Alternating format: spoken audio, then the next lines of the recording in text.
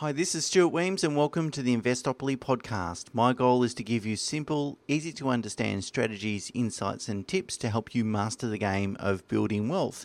And in this episode, I'd like to talk about the tax benefits associated with investing in shares. And the thing is that there's lots of terminology, I guess, with respect to shares, particularly things like franking credits and imputation credits, dividend yields and so forth.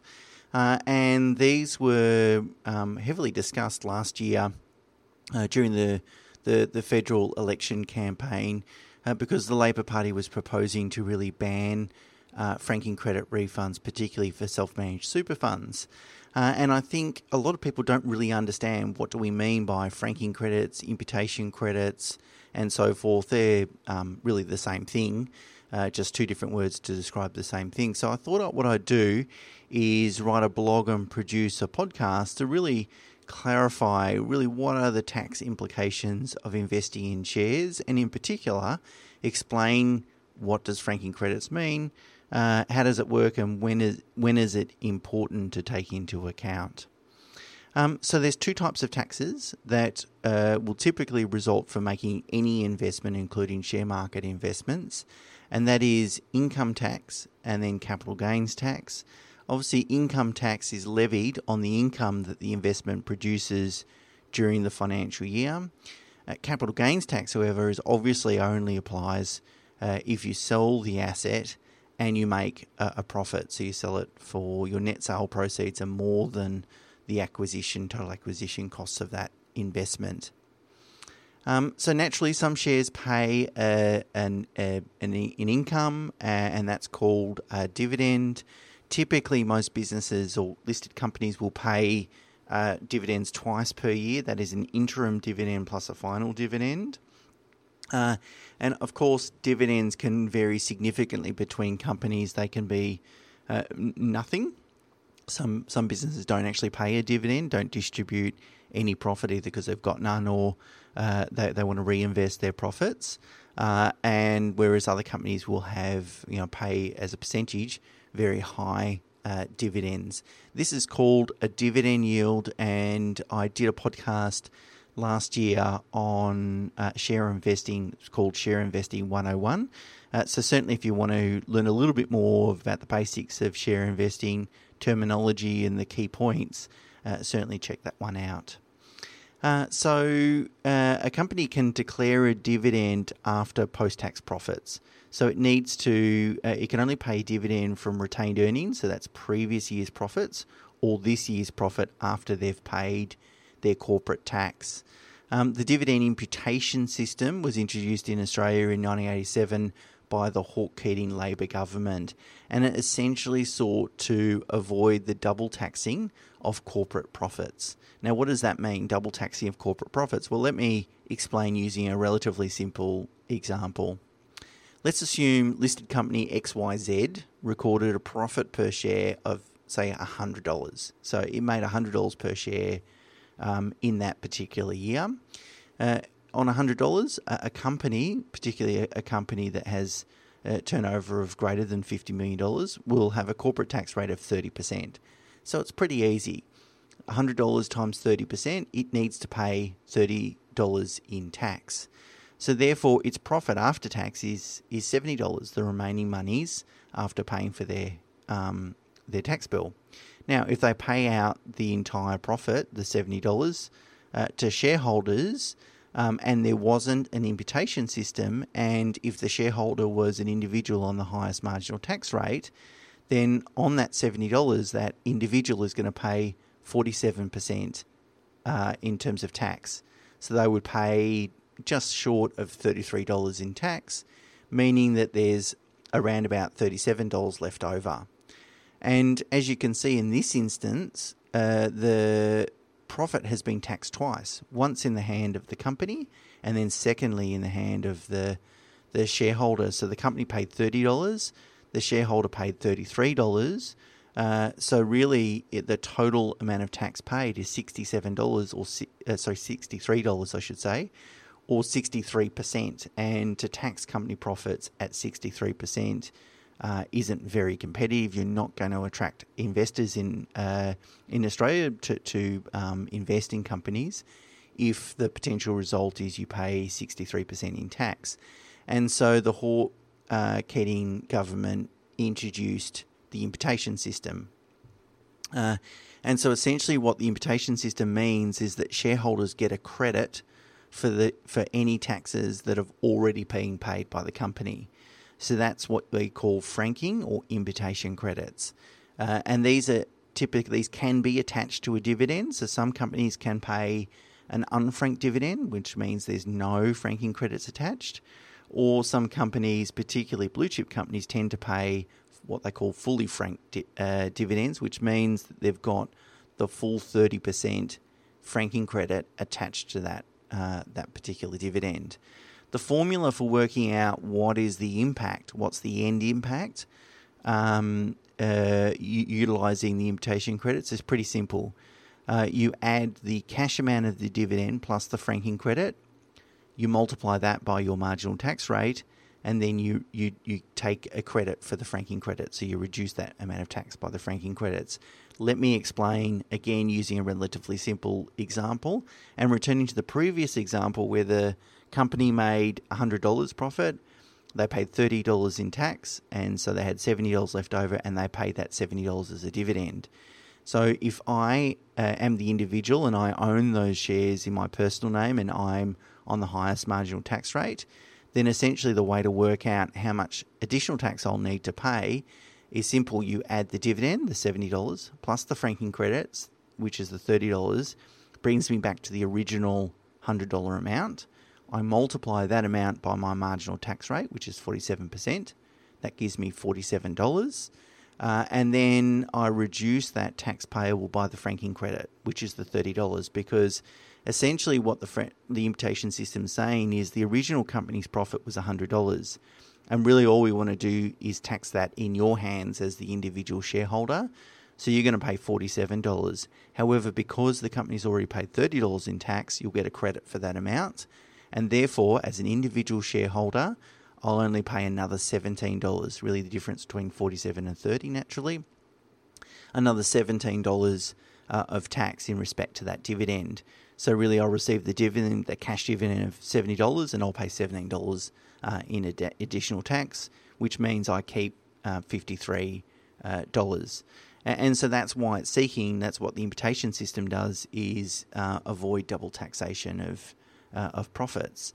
Now, the kicker is, obviously, that when the effective tax rate of the shareholder is less than the corporate tax rate, what you'll do is receive a refund of the imputation credits.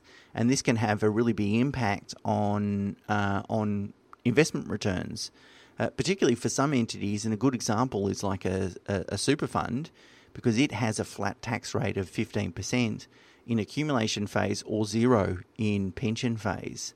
So therefore, if a super fund received the $70 dividend, essentially what they'd get is the $70 dividend plus a refund of $15 of imputation credits if it was in accumulation phase. And that's because it's only going to pay 15% in tax where the company already prepaid 30% of tax. So the super fund's going to get a refund. If the super fund was in pension phase, they would get the entire franking credit refunded, in which case they keep $100, which is really equal to the pre-tax profit of the company at that time. So as you can see, and I'm going to talk a little bit in a second about different ownership structures, but how you own your shares and whether you're receiving franked dividends can have a big impact on overall net investment returns. If you invest in international shares, there's most other countries don't have an imputation system like Australia, except for New Zealand. So you're not going to get imputation credits. You might receive some foreign tax credits attached to income as a result of investing overseas, but they're unlikely to be material, and you certainly can't get a refund. So if you're in negative territory in terms of tax refunds like a super fund is, you're not going to get a refund if they're foreign tax credits. So really this is only really attributable to Australian shares or any companies or investments listed in Australia. So how does capital gains tax work? So that's income tax, capital gains tax. Essentially, if you sell your shares for a profit and you've held them for more than 12 months, then essentially you're taxed on the net gain of the shares divided by 2. So you get a 50% discount, and then that portion is taxed at your marginal rate. So let's use another example. For example, Karen purchased Afterpay shares in January 18 at $6.50 per share. Afterpay, if you haven't followed it very closely, has been a really strong performer. So let's assume that Karen sold those shares in January 2020, so this month, for $34, and that's a real life example. The shares have increased since the beginning of 18 at $6.50 through to $34, so a really healthy profit of $27.50 per share.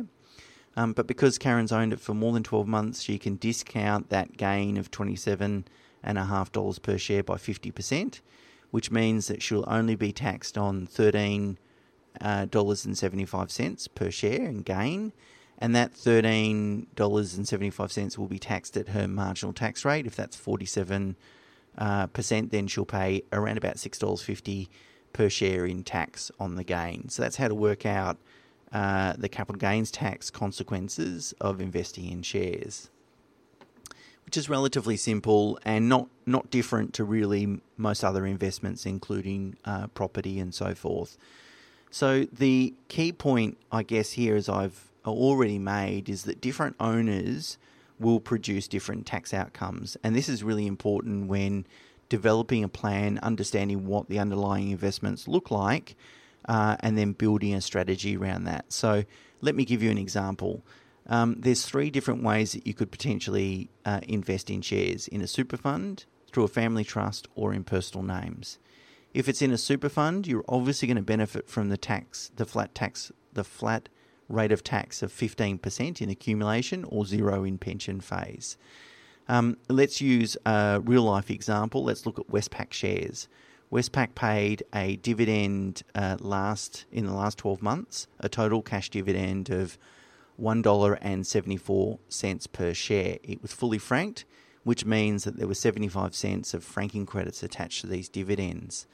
Therefore, if a super fund that was in pension phase owned these shares, the total amount of revenue they would have received is $2.49, so nearly $2.50, or nearly about 10% of the value of the shares. So really a 10% income over the last 12 months from investing in those shares. That's pretty good returns, given term deposit rates are below 2% typically.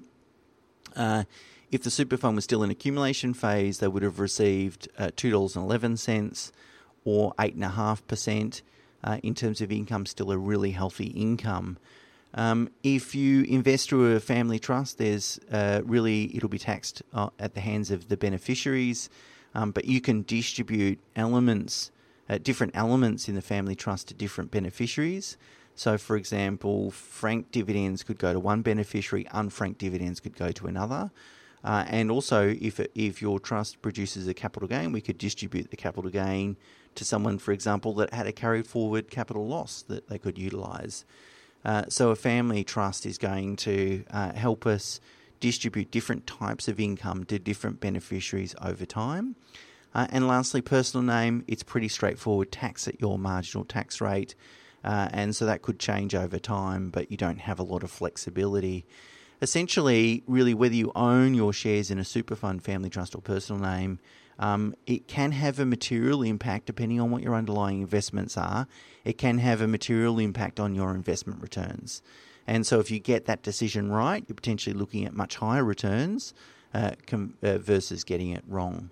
And I would look at it at a portfolio level. So, for example, if I was developing a strategy for a client that had share investments in a family trust and also a super fund, what I might do is put the Australian investments in the super fund and the international investments in the family trust, because obviously the super fund's going to enjoy better tax benefits from the imputation system in the super fund than what they might do in the family trust. So taking that holistic view rather than just looking at, okay, how is my super invested, and I've got an asset allocation there, and look at it on a piecemeal basis. It's better to take a holistic view and then consider the tax outcomes associated with that. And so I guess this demonstrates, the need for planning, but hopefully this podcast has clarified what is imputation, how does it work, and what are the benefits, particularly in different ownership structures. Now, that doesn't mean you should rush out and go on and invest in shares. In fact, I don't believe that investing in direct shares is a good strategy, because there is overwhelming evidence that demonstrates that very few people or businesses, in fact less than 1%, can pick which shares to buy and then when to sell them so consistently well that they generate materially higher returns than the market. So therefore, I believe instead that people should utilise a diversified portfolio of low-cost rules-based index funds that use various methodologies. And there's a couple of blogs. I've included some links to a couple of blogs I've written about this that'll share more information about this, which you'll find in the show notes or the written blog on our website. So I hope that's been really useful, and until next week, bye for now.